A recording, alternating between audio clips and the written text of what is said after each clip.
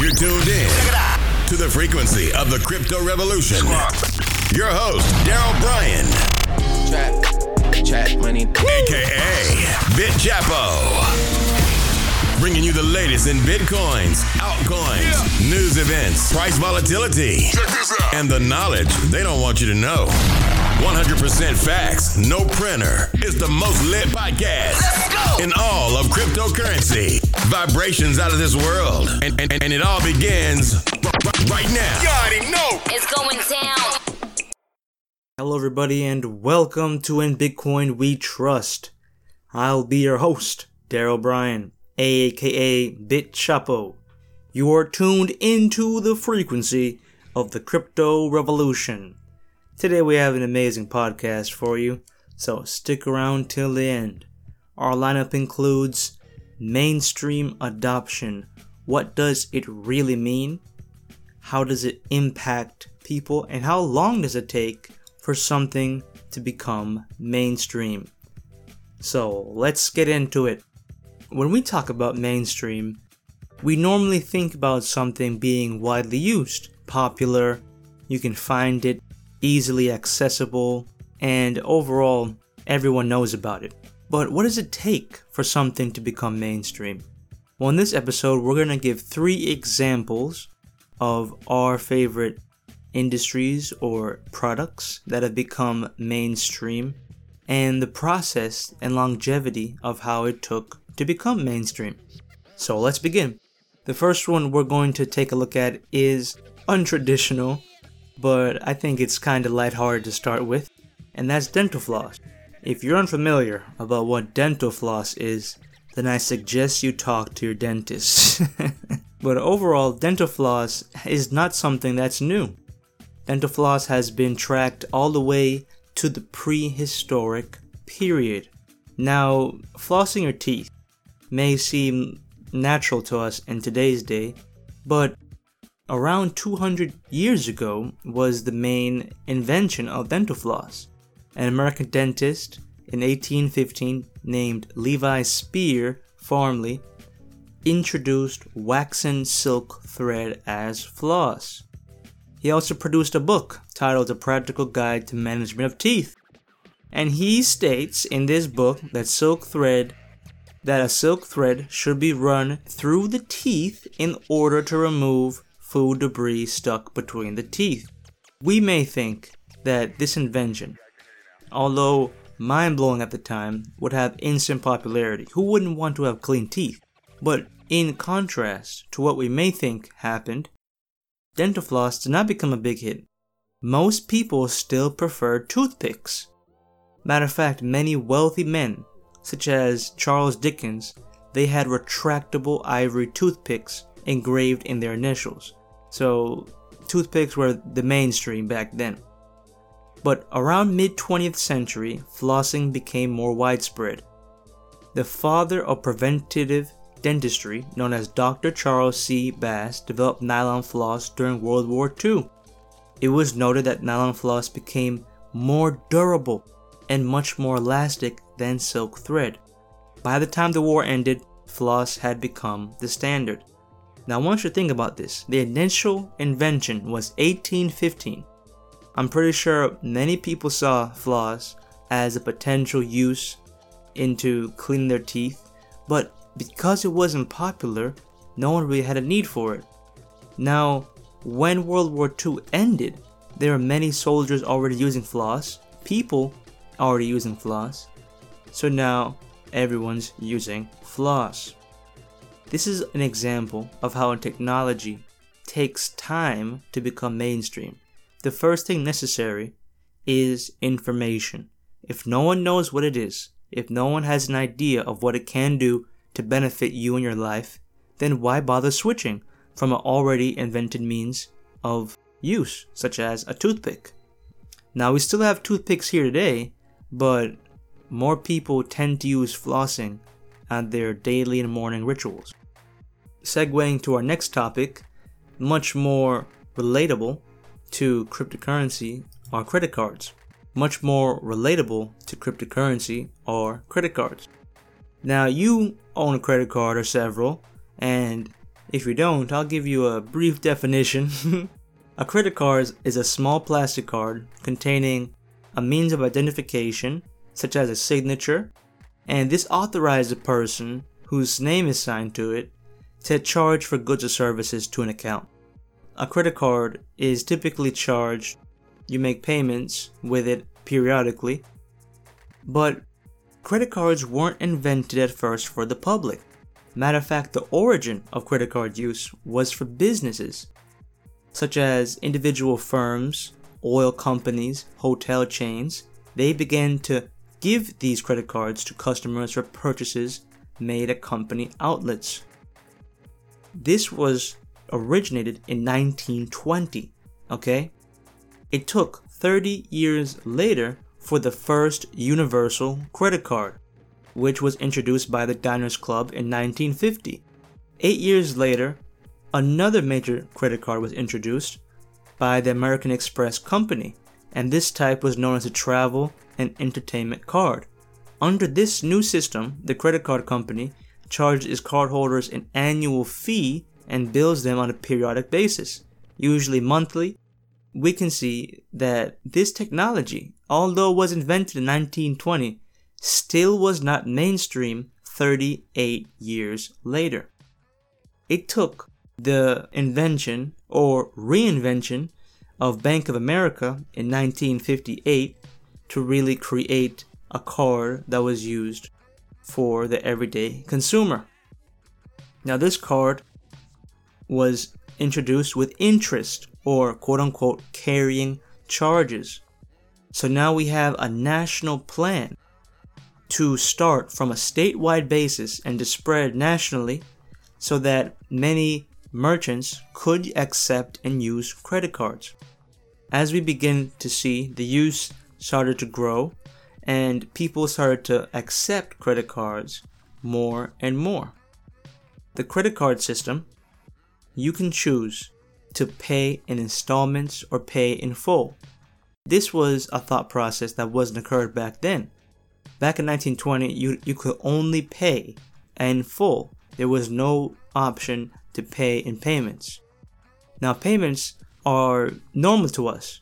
You know, if you have a mortgage, if you pay rent, you know what payments are. You pay, every month, bi-weekly, whatever your schedule is. But payments are revolutionary in the aspect that they are an evolution of the initial system of credit. Could you imagine if we still held the use of paying a credit card in full right now instead of payment? This would mean a lot of us wouldn't have high credit card limits because we couldn't pay it off in full, right? As we begin to see a common theme, a technology is introduced. It takes time for it to get widely used. During this time, improvements are made. People need to cause improvements. Why improvements made?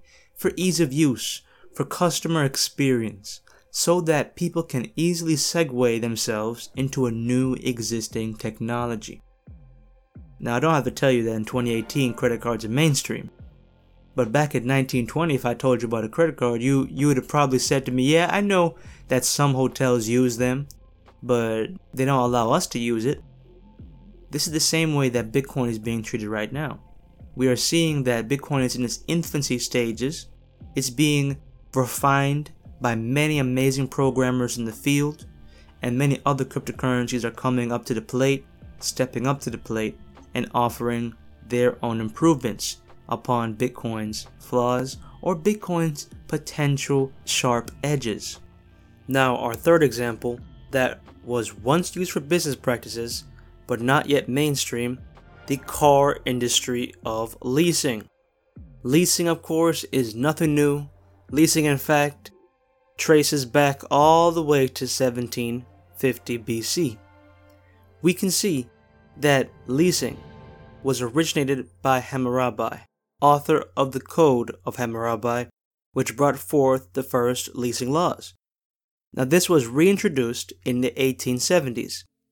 In this instance, it was mainly used to lease railroad cars, trains. Leasing stretched all the way to telephones by the company Bell. A second surge emerged in 1918, the rent-a-car. Now, renting a car, however, is not the same as leasing, just a different evolution of the traditional form of buying a car. We're already seeing that mainstream ideas such as buying a car influences other ideas, leasing, renting a car, etc. In 1960s, leasing widened its use, crossing over to Europe, but not before the idea of asset collateral came in place. The idea was, how could you ensure that I'm going to get my money from my car in case something happens to it? You give me an asset, something that is worth approximately the value of the car, and I hold this in case you cannot make payments or you wreck my car. But with the widespread use of leasing now gaining traction in Europe, we are seeing tons and tons of innovation coming. To put this all in perspective, leasing's initial debut, released in the early years, no one even wanted it. No one found a reason to use it. A technology that comes in and no one has any idea how to use it, how to manipulate it, how to work it. It's hard to use, unavailable to the public, and unrefined. This can be compared to Bitcoin in its early stages. Bitcoin right now, as I speak, is unrefined. We have no idea the future of where that technology will be. It's hard to use as the day-to-day usage for the average person. However, we have an amazing set of programmers and developers dedicated to providing us the best user experiences possible. And not only user experiences, but also we are seeing them create new functionalities of the network. Leasing, dental floss, credit cards, these are all examples of products and technologies that were initially debuting to the public, but no one found a reason to use them. It was only until the mainstream adoption was caused by a factor of seeking alternative methods or finding better solutions. People are either motivated by the flaws of their life and wanting to ease the use of their day-to-day lives, or they're motivated by the benefits of something additionally gaining them more use, more functionality in their day-to-day lives. Mainstream adoption of leasing came during 2008, right in the middle of the recession. Evidence can be seen that the main cause was falling value retention of the cars bought. If you buy a car and you go to turn it in, you don't want to see that you're down so many thousands of dollars. You bought a car at a certain price, you don't want to see that much percentage down. So, a favorable alternative, leasing. Customers in the marketplace, they are smart, they are wise. People as a whole are wise. We want the best things possible. We don't want to get something and have hard usage of an item. We want something easy, something simple, something that can provide us with additional value that we can honestly justify switching over from our traditional methods. In comparing the use case of fiat currency to cryptocurrency, we can see that fiat has a lot of solutions. First of all, it's stable relatively. Bitcoin is highly volatile, but still not as volatile as other failing economies. Many benefits can be seen, negatives can be seen as well, but the ultimate thing is that we are in the beginning stages right now. And as we step into the future, we are going to need developers, programmers, people on the ground sharing adoption. We need all the help we can get in this revolution. We're not toward mainstream adoption. Just because you hear about Bitcoin at a party doesn't mean that everyone's using Bitcoin. Just wait until you can get an oil change and you can see that you can pay in Bitcoin. Or you're going to McDonald's and you can buy a sandwich in Bitcoin. That is when mainstream adoption is reaching its peak.